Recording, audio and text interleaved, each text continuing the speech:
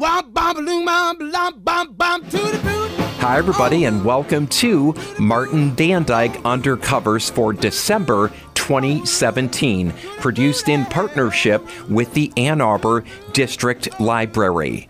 This month's interview is with Ann Powers about her new book, Good Booty: Love and Sex, Black and White, Body and Soul in American Music. In this sweeping history of popular music in the United States, National Public Radio's acclaimed music critic examines how popular music shapes fundamental American ideas and beliefs, allowing us to communicate difficult emotions and truths about our most fraught social issues, most notably sex and race. In a survey that spans more than a century of music, Powers both heralds little-known artists such as Florence Mills, a contemporary of Josephine Baker, and gospel queen Dorothy Love Coates, and sheds new light on artists we think we know well, from the Beatles and Jim Morrison to Madonna and Beyonce. In telling the history of how American popular music and sexuality intersect,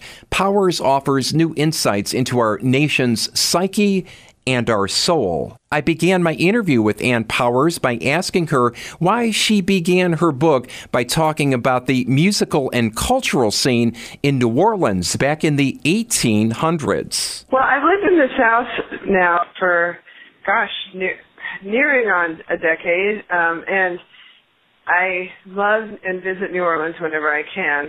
And I've come to think of New Orleans as really the founding city of America. People look to New York or Boston or whatever, but I think of that place as the seedbed of American culture. And so I wanted to go there in my book and kind of figure out what those fundamental elements are in music and how we relate to each other, and pleasure and leisure.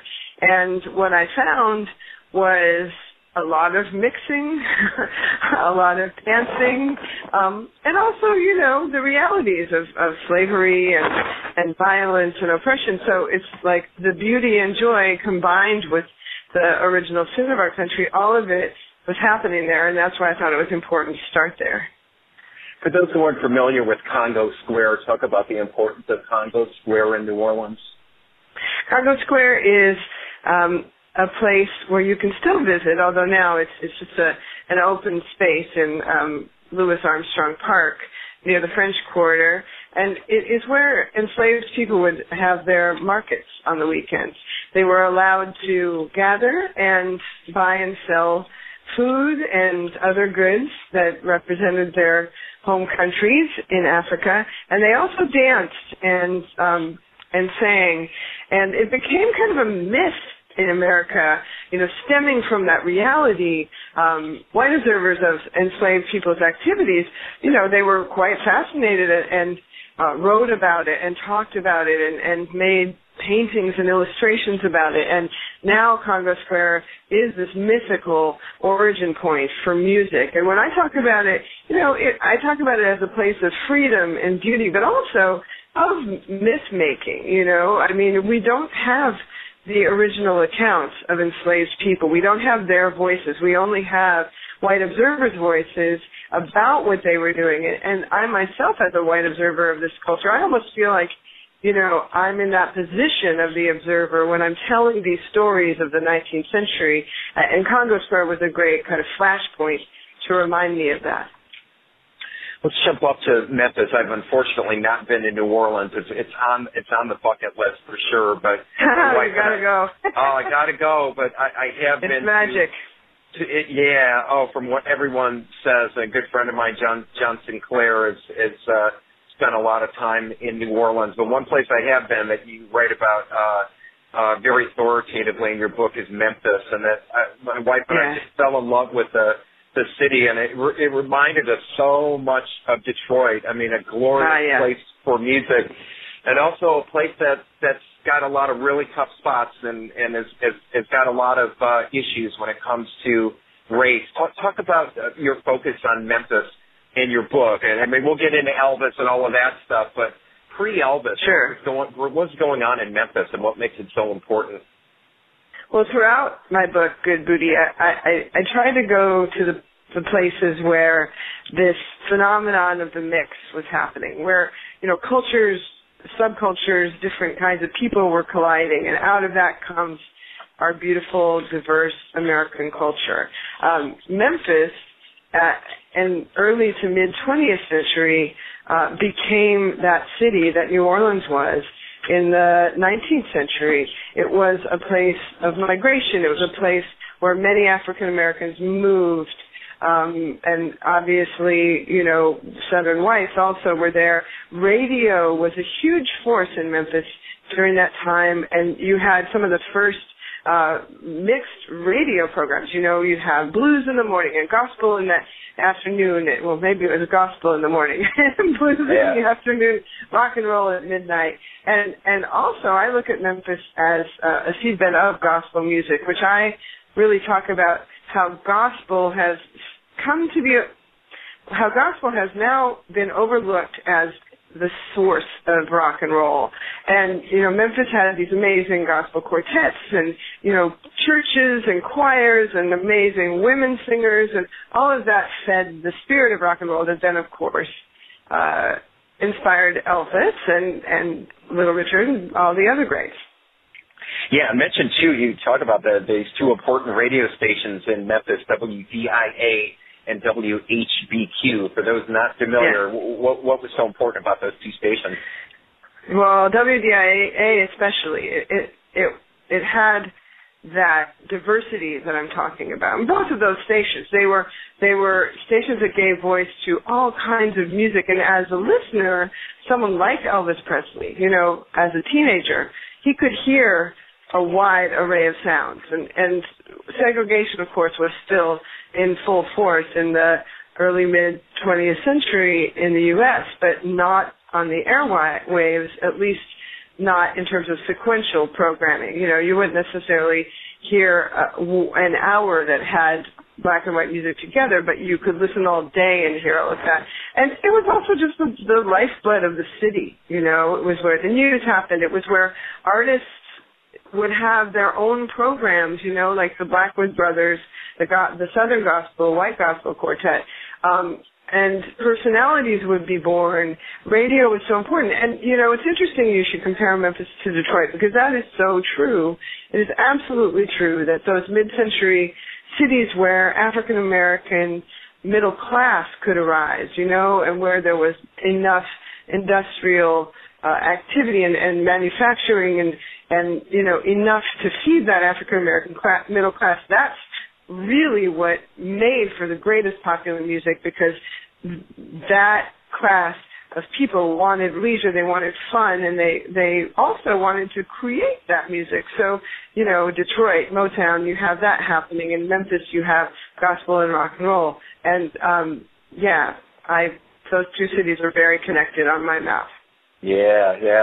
And it's hard to imagine, and a lot of people maybe don't realize this so much. Elvis Presley wouldn't have been Elvis Presley without gospel music. It's just so important. And am I wrong? Wasn't it the only Grammy he ever won in his lifetime was for one of his gospel albums? Isn't that right? Yeah, I think that's true. When we listen to Elvis gospel, we think, oh, it's a little tame. It's him singing a hymn like "How Great Thou Art," and he did like that kind of more staid hymnal style of sacred music, but what fed his rock and roll and what you can hear in his rock and roll recordings was going to East Trigg Church and going to hear Herbert Brewster preach and hear Queen C. Anderson sing and also hear Southern Gospel quartets, white Southern Gospel quartets like the Blackwood Brothers and the Statesmen do these raucous and rollicking arrangements of gospel songs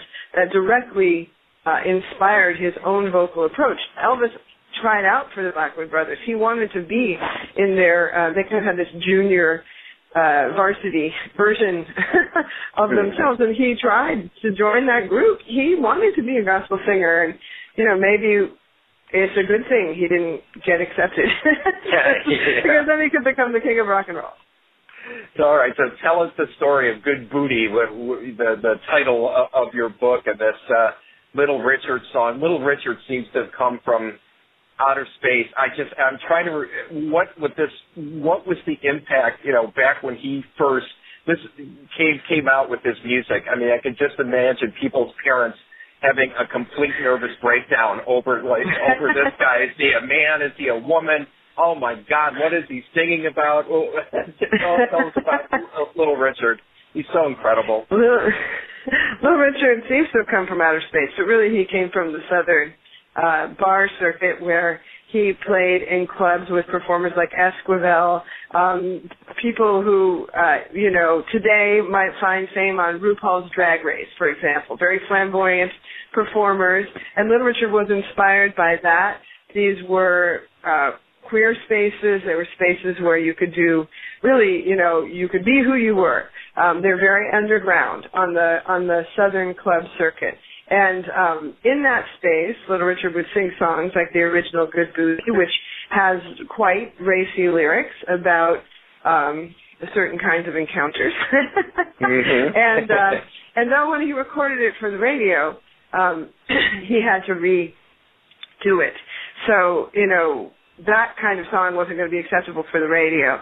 So he and a young woman named Dorothy Labastri, who is a African-American Creole woman, rewrote the song to be a little more nonsense, a little more non sequitur, double entendre, not as direct, and it became the great hit Tutti Frutti that we know today. But the Good Booty's still in there. Yeah, oh yeah. It's still behind it. And I use the phrase Good Booty as the title of my book for a few reasons. One, because it's so celebratory. Two, because it honors Little Richard. But three, because it has multiple meanings.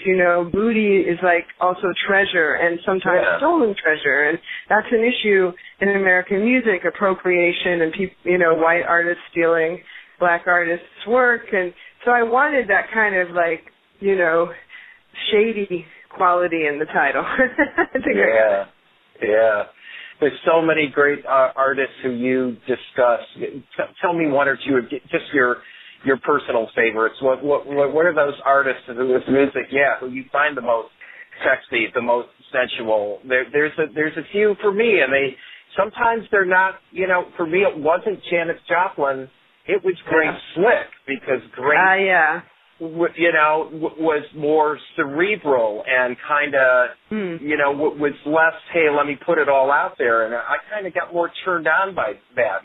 One of my sexiest films, I think, is The Big Sleep, not Last Tango in Paris. I'm kind of that kind of person. But then there are other performers too, like, God, Jim Morrison's always going to be sexy, and he was nothing, he was anything but subtle. But for you, who are some of your faves, Dan? Well, in the 60s, as far as the 60s go, I became fascinated with the Grateful Dead, which I never was a Deadhead in my life. I lived in San Francisco for almost 10 years, but I was like a punk rocker, new waver just back then, and didn't really like the Dead. But as I looked into the counterculture and thought about the sexual revolution of the 60s, and especially the Summer of Love, I realized that the environment the Dead created with their music, this very open, free-feeling environment where women could just dance and twirl and do whatever they wanted, and maybe in the corner some hanky-panky's going on, and maybe right in front of you some hanky-panky's going on. People are tripping, whatever. The Dead created music that allowed for so much individual expression, and it was almost because they weren't sex symbols that their music generated this erotic pull. So that's my sort of counter story about the Dead. As far as Jim Morrison, I really reassessed how I felt about him in the process of writing this book. Like many rock fans, as a young girl, I loved Jim Morrison. I thought he was sexy, although he was dead when I was young. but I grew up and I thought, oh, he's kind of cheesy and overblown. But then thinking about him in terms of the comic element of what he did, and the fact that he loved Mad Magazine and that he saw himself as absurd on some level, then he made sense to me again. The intensity of what he did, if you just even though he seemed to take it so seriously, if you can see the wink in it, it's a lot more appealing. But I would say my favorite artist in that period will always be Jimi Hendrix. Jimi Hendrix, you know, such an innovator, such an amazing player, wrote great songs, and really, you know, his dream of this kind of love that doesn't erase difference, but kind of moves right through difference and creates a new world. That's very appealing to me, to my utopian side. So, you know, I feel the tragedy of his loss. He's the one artist I wish I could have seen live that I never had the opportunity to see live. But I treasure what he left us, Jimi Hendrix. And my final question, your thoughts on the loss and what a devastating year last year was for music fans. But, you know, the losses starting with Prince and David Bowie, again, that when it comes to sexuality, who just took things to an entirely different universe for music lovers. Your thoughts on those two? Right. Well, David Bowie factors very heavily in my 70s chapter. It's really through the journey of David Bowie to America in the early 70s, where he came to live, that I trace the changes in that decade. And it was funny because when David Bowie died, I was working on that chapter, and I woke up in the morning and got the message from my editor that it happened. And I walked into my office, and my entire desk was covered in Bowie. So I was already, you know, immersed in his legacy at the moment it became a legacy.